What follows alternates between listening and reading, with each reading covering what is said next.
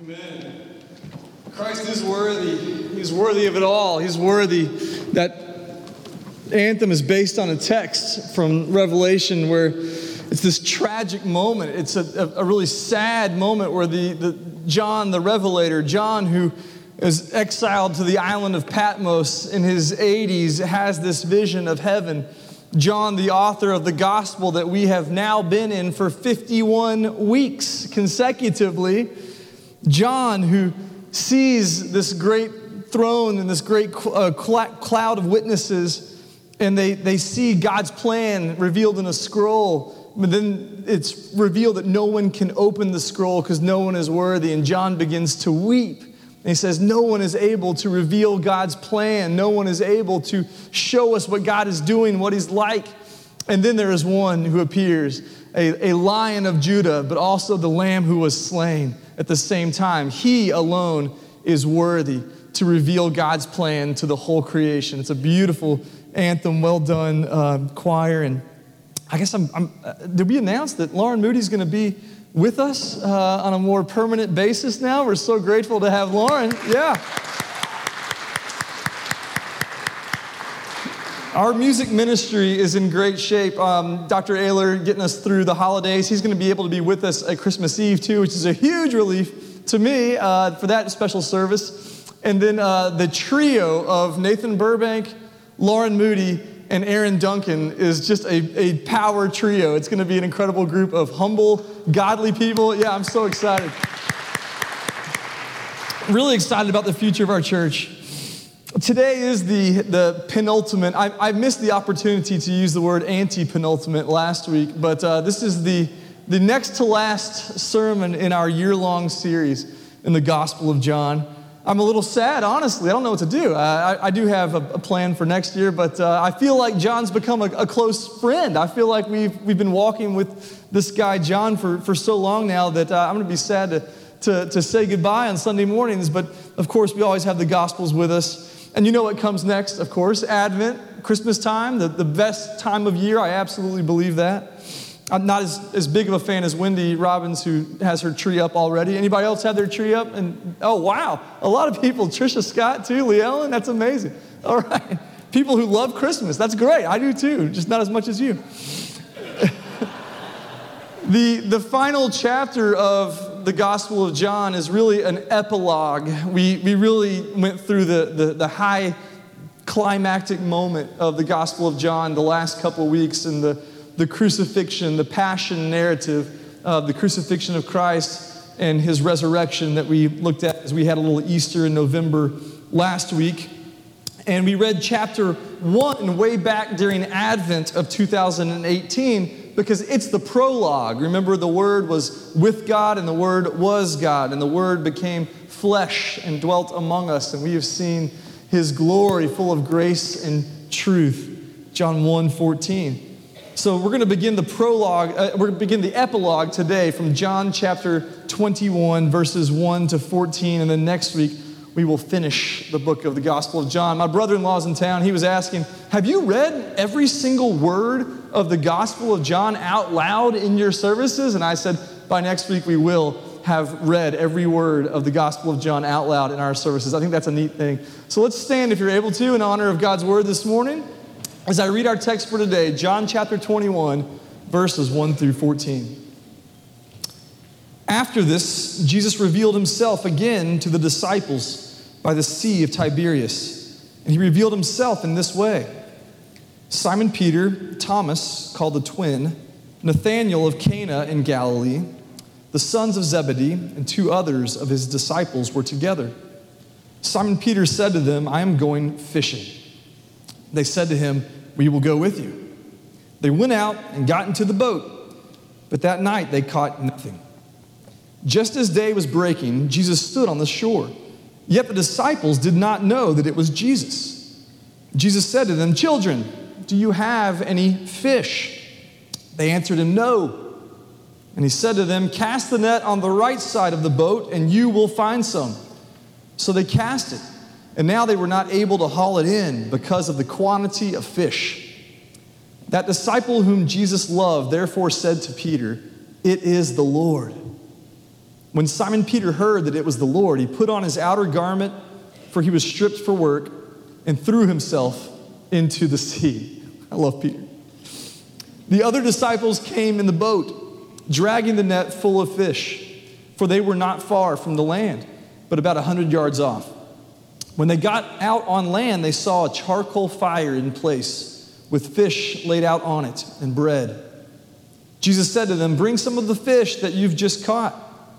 So Simon Peter went aboard and hauled the net ashore full of large fish, 153 of them. And although there were so many, the net was not torn. Jesus said to them, "Come and have breakfast." Now none of the disciples dared ask him, "Who are you?" They knew it was the Lord. Jesus came and took the bread and gave it to them, and so with the fish. This was now the third time that Jesus was revealed to the disciples after he was raised from the dead. This is the word of the Lord. Thanks be to God. You may have a seat. Excuse me. It's a beautiful way to end the Gospel of John. A charcoal fish breakfast on the beach with Jesus and his best friends. I'm not much of a fisherman. I'm not very good at fishing. I don't even really enjoy it that much. I don't understand it, but those of you that do, that's great. I do, however, enjoy eating fish. I enjoy eating fresh fish, especially. Eating fish in Tennessee is a little, but when we're on vacation in Florida or something, I love to eat fresh fish. One time we were in Spain on the East Coast in a little town called Denia, and our host took us to this little restaurant, and it was right on the Mediterranean Sea on this rocky kind of coast, and we sat outside, and the fish that they brought us was simply grilled over a charcoal fire. It had been caught that morning, and it was the best fish I've ever had, straight from the sea that we were sitting right there watching, this little cafe restaurant there in Denia, Spain. That's, I imagine, the kind of meal that Jesus enjoys here with at least 7 of his disciples. John tells us this is the third time that the risen Christ had appeared to his disciples, but this is the first time that he's been back to Galilee up in the northern area after his resurrection. All the hubbub of Passover and the massive pilgrimage that all the Jews made into Jerusalem, and all the drama that unfolded there with Jesus showing up and being betrayed and arrested and crucified and then rising again, that incredibly intense time was over. And now the disciples had gone back to Galilee where they were from. The dust had settled from all of the events of Passover. The disciples had seen Jesus, of course, in that locked room in Jerusalem, and then later, when Thomas was with them again, Jesus appeared to them again. And not only had they seen the risen Lord, they'd been commissioned by him. Remember last week, we kind of flew through John 20, but I don't want us to miss this important verse in chapter 20, verse 21.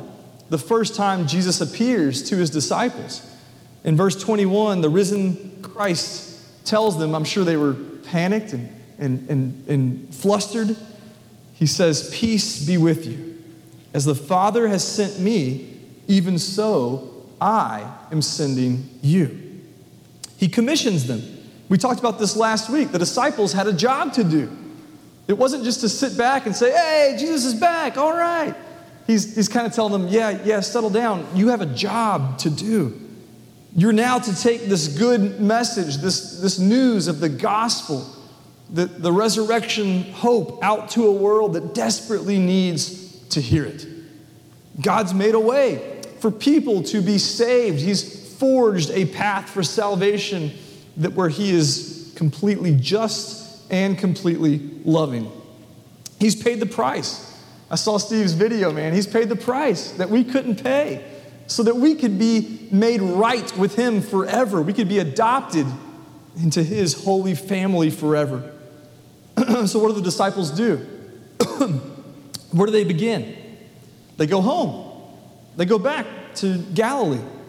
It's about 80 miles north of Jerusalem. And I can just imagine them walking. We know that Passover was in the springtime, and I can imagine them walking that 80 miles in the warm spring Israel sunshine. and talking about everything that had just happened in Jerusalem. And maybe they were connecting the dots a little bit. Maybe they were saying, oh, remember when he was on the cross and he said, my God, why have you forsaken me? That was Psalm 22. He was quoting it. He was fulfilling Scripture.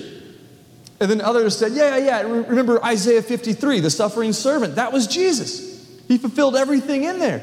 Even that part at the end, it says that he would be buried with the rich. I always wondered why Isaiah said that. Now we know, because Joseph of Arimathea, that guy was loaded. And he buried Jesus in his own tomb. They were probably just, amazed at how all the Old Testament, all the Hebrew Scriptures had pointed to the fact of Jesus Christ as the Messiah. It had all come to fulfillment. That something strange happens. They get back to Galilee and they don't really know what to do, apparently. They don't know where to begin. They don't understand how this new thing called the church is going to go forth. They've got this new commission from Jesus to be sent into the world just as Jesus was sent into the world. But how? So Peter's the spokesperson for the disciples. I love Peter because he's kind of like me. He's probably a 7 on the Enneagram if you're into that. He's definitely an extrovert. He definitely puts his foot in his mouth a lot. I can relate to that. He likes to leap before he looks. I can relate to all that.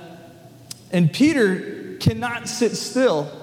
And so he says, I'm going fishing. I'm going. And of course, the other disciples follow his lead and they say, yeah, we're coming too. We're going to go with you. And it probably felt very therapeutic for the disciples after all they'd been through to be back out on the water, doing what they loved to do, what their families had done for generations.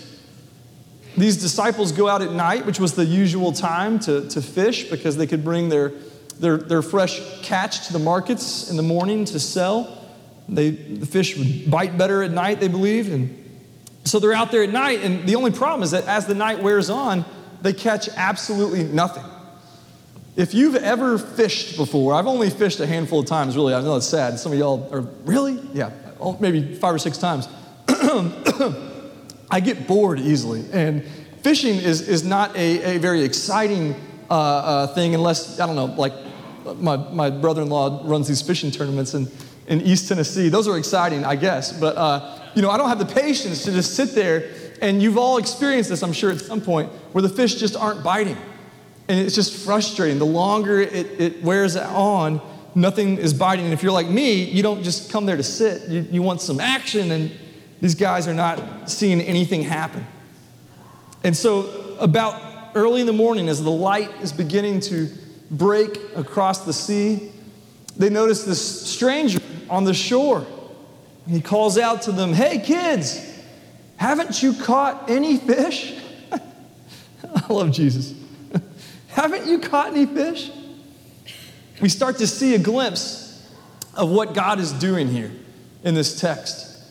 You see, it's not really about delicious fish that they could sell in the markets in the morning.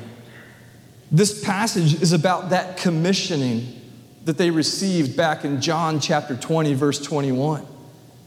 We see that something deeper is going on here. When the disciples, way back at their 3 years ago, when they were first called by Jesus to follow him, they had already been apprenticed into their father's trade. They had already flunked out of Hebrew school. They're Hebrew school dropouts. Not good enough, not smart enough, not hardworking enough to continue their education. So they were doing what their fathers did. They were fishermen.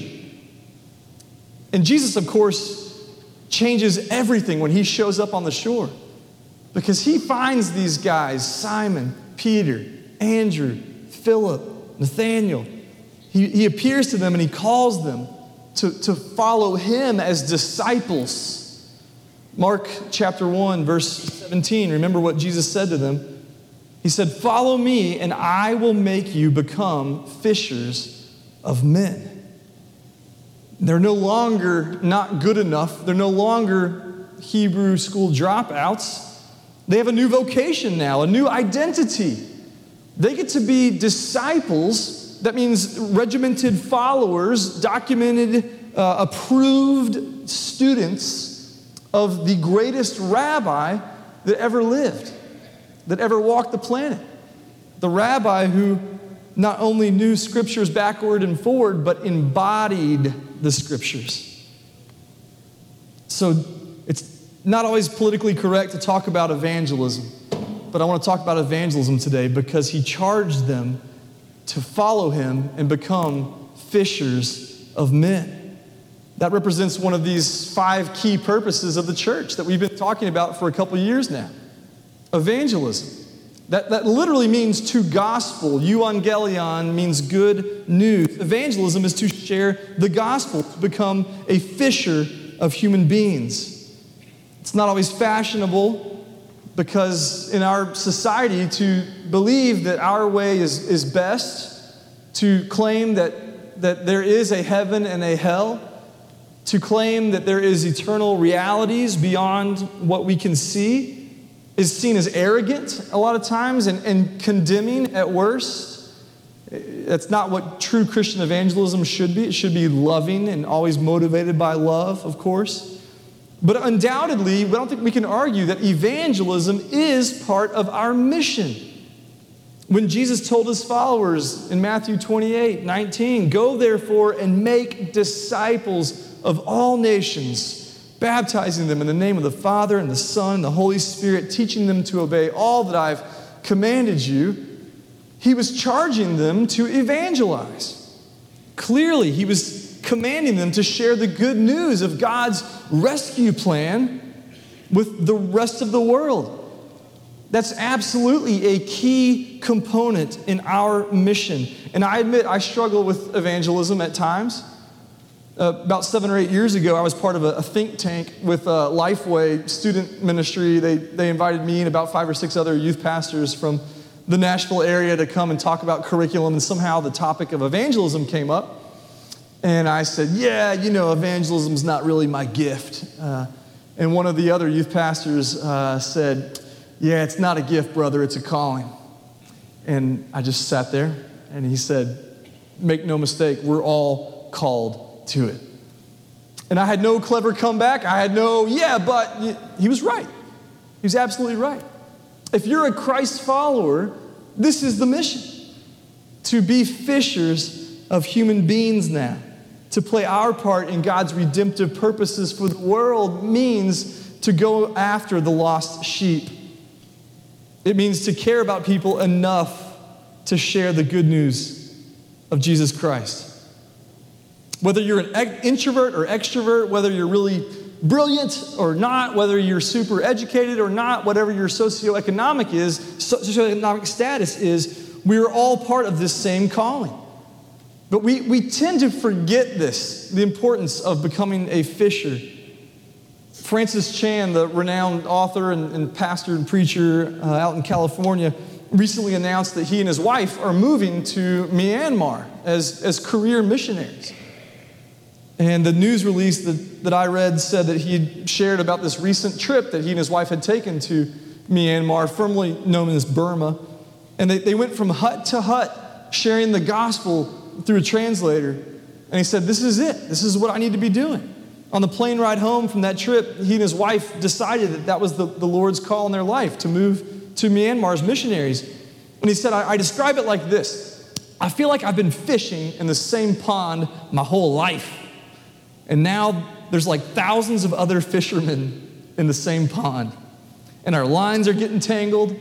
And everyone's fighting over stupid things. Can I say stupid in church? That's a bad word in my house. Sorry, kids, don't say that word.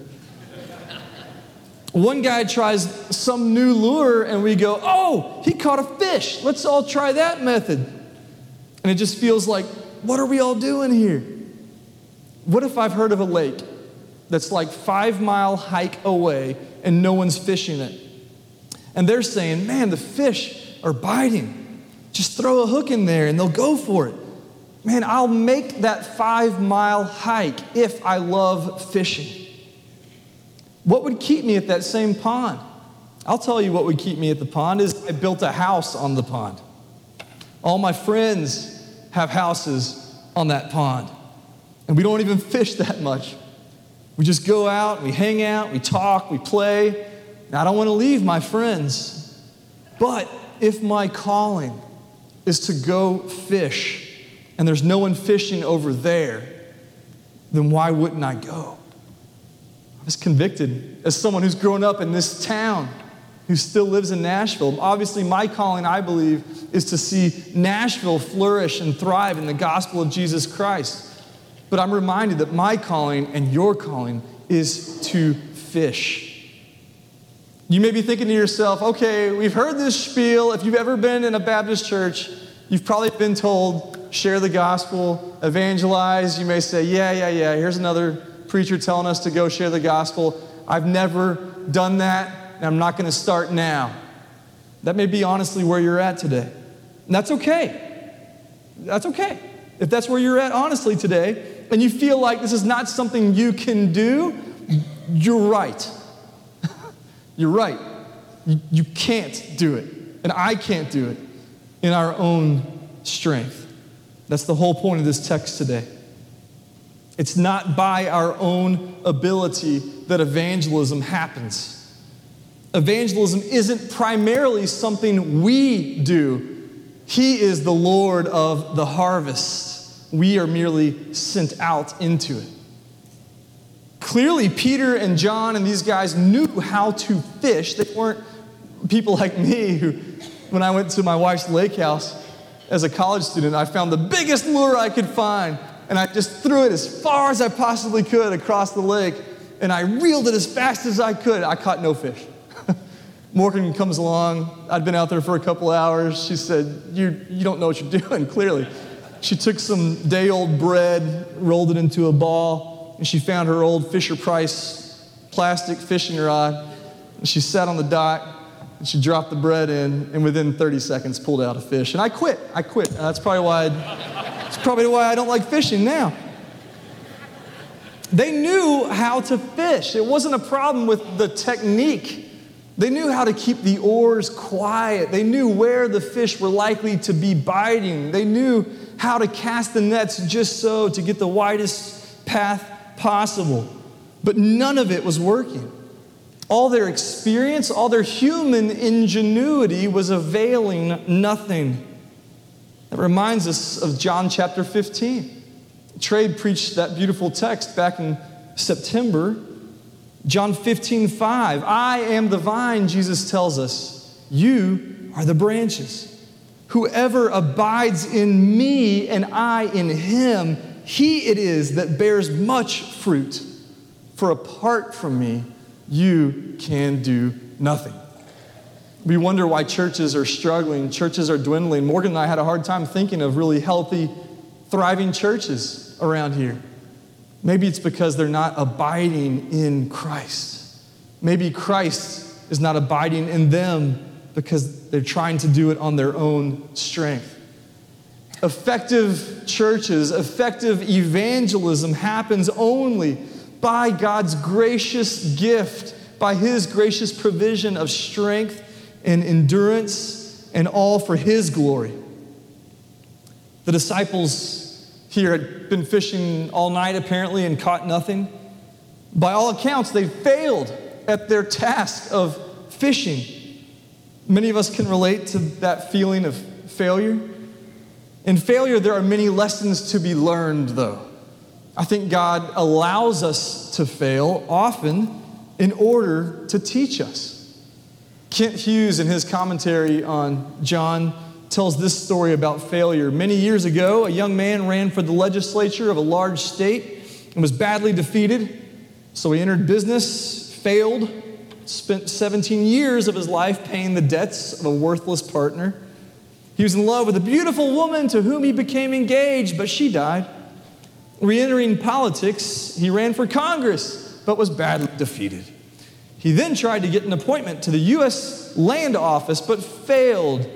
He became a candidate for the United States Senate and was badly defeated. 2 years later, he again was defeated. It was one failure after another, many setbacks, but he refused to give up and eventually became president of the United States, perhaps our greatest. His name was Abraham Lincoln. Failure is the sine qua non of spiritual progress. It is that without which we cannot make progress. Failure. My friends Rob and Stacy are here. They used to work out with me. Muscles only build when you break them down, right? There's a failure. We had a training method that we'd say go till fail, right? Go until you can't go anymore. Put more weight on the bar until you cannot pick it up, because that builds strength. That's the same thing with us in our spiritual life. We need failure in order to grow. In our culture of success and of achievement, it's not a real popular message. Go till fail. We don't want to come face to face with the reality of our human limitations. We don't want to see that we are absolutely weak and inadequate in and of ourselves. But when the mighty Apostle Paul was feeling weak, remember he had that thorn in his flesh. We don't know what it is, but 3 times he asked God to remove it, and what did God say to him? Okay, I'll take it away. No. 2 Corinthians 12:9, Paul realizes something profound. The Lord speaks to him. He said to me, Jesus said to me, my grace is sufficient for you. My power is made perfect in weakness.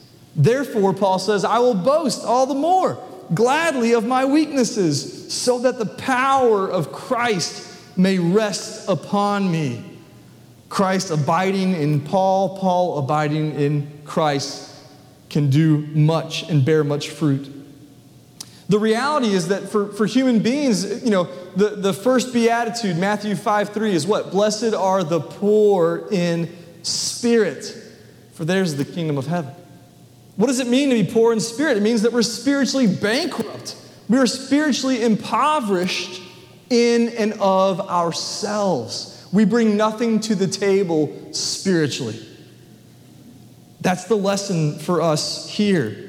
The church must rely on Christ's strength. The church must abide in Christ's strength for evangelism, not our own techniques, not our own abilities.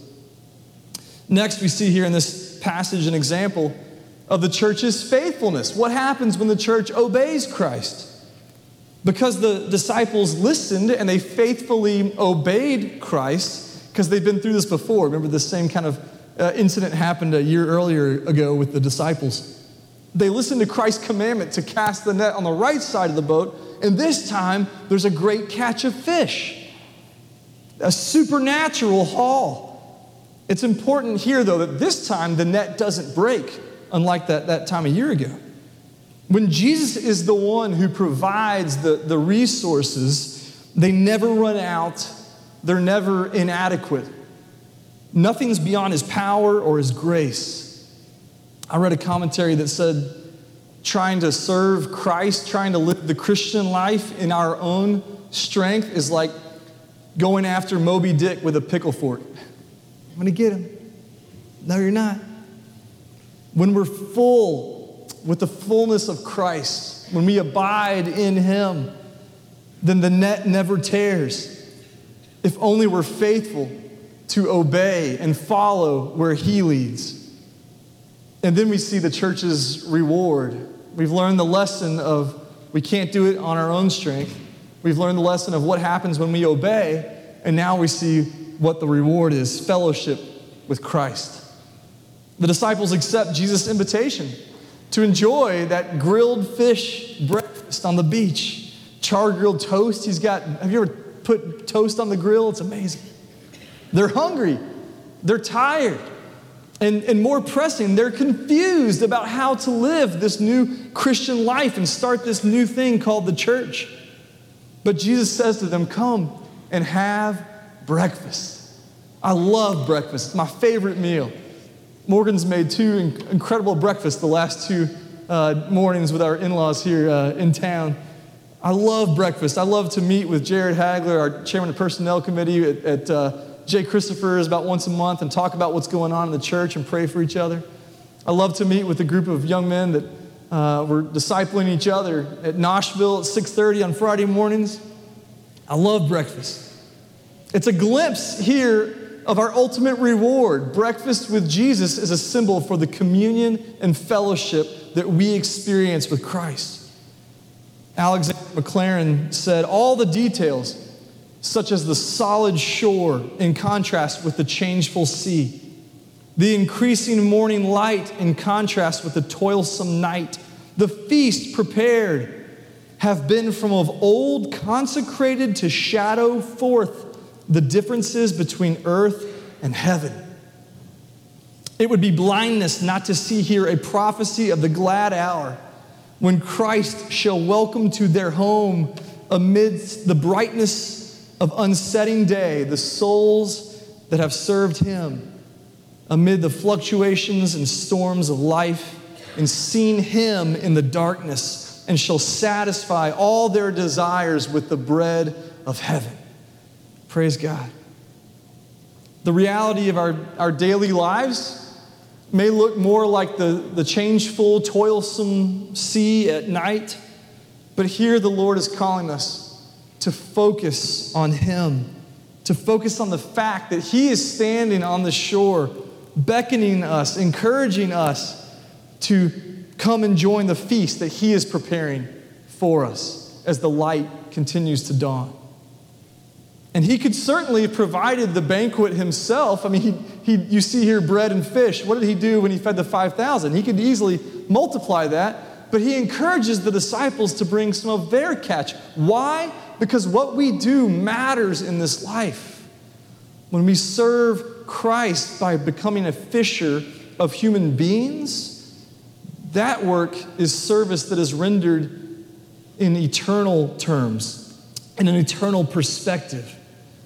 C.H. Studd said, only one life to live, 'twill soon be past. Only what's done for Christ will last. Jeff Hammer was telling me that architects can be arrogant because they see the work that their hands that they've done. Those buildings will fade away. No one will remember them. But souls that are changed by the gospel will last for billions of years. Next year, 2020, is going to be a pivotal year in the life of our church. We're going to have to figure some things out about who Woodmont is and who God is calling us to be and to do. We're going to add an incredible man of God to our staff, Aaron Duncan, who I've come to love as a brother already. We prayed, by the way, last Wednesday night that his house would sell quickly and for a good price. Guess what? It sold Wednesday night, the very night we prayed. They accepted the offer Thursday morning. They're under contract. And then we prayed that they would find a house here. They found one that came down $60,000 in price, and they put an offer on it, and they're under contract on it. It's amazing how the Lord is working through prayer and through our church's ministry and through the faithfulness of the search committee, the personnel committee, and the deacons. I can't wait to work with Aaron and see how, our children's choir is going to grow. He's got 4 little kids. I really want us in 2020 to focus outwardly for the entire year, to take seriously the call to be fishers of men and women, to do so not from a place of arrogance, not from a place of obligation, but from a place of love. Do we love our neighbors? Every day there's 30,000, 40,000 cars that go by our church, and I would probably guess that most of them are lost and searching. Do we really love them? We have all the potential in the world here in this beautiful building, these wonderful leaders in our church, wonderful staff that we have. Will we obey Christ's call to go outside the walls and become fishers of men and women? And we might fail, and that's okay. Malcolm Muggeridge says, as believers, the most creative, life-giving words we may ever utter are, I caught nothing. Christianity, from Golgotha onwards, has been the sanctification of failure. Let's be honest. Let's be obedient as we move into 2020. Because with honesty and with obedience comes a great catch. When the Apostle John saw the great catch, something clicked, and he realized who it was on the shore. and he said, "It is the Lord." May those words guide us as we toil through the changeful seas of our lives. It is the Lord. In the darkness, it is the Lord.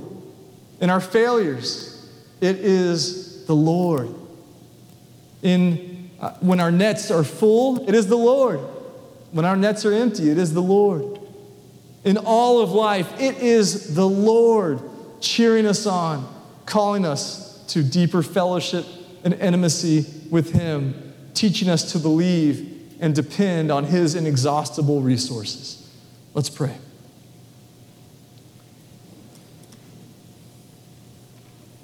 God, we thank you that you stand on the shore and you beckon us to a deeper communion with yourself. God, I pray that we would learn to more fully abide in you, to dwell in your Spirit more fully, so that we can see the great catch that you want to produce at Woodmont Baptist Church through us. God, forgive us for focusing inwardly. God, I focus on myself, on my family, on our people that are here in these walls. Give us a passion for evangelism. Give us a passion to see those who are lost and searching come to find true hope and true healing in the only place where it can be found, at the foot of the cross of Christ. God, I pray that you would grow our hearts. Help us to love our neighbors more so that we would not be ashamed of the gospel, but that we would rely on it as the power of salvation. God, help us to be bold in our relationships. Help us to be intentional with our daily encounters, to bring up the gospel, to share gospel conversations every chance we get, to spread the love of Christ in word and in deed, not neglecting either one.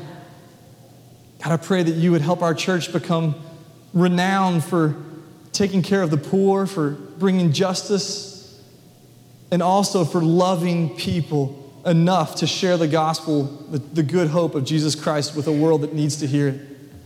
We pray that you would utilize all the resources that you have given to us, spiritual resources, spiritual strength, in order to see lives changed for billion-year impact.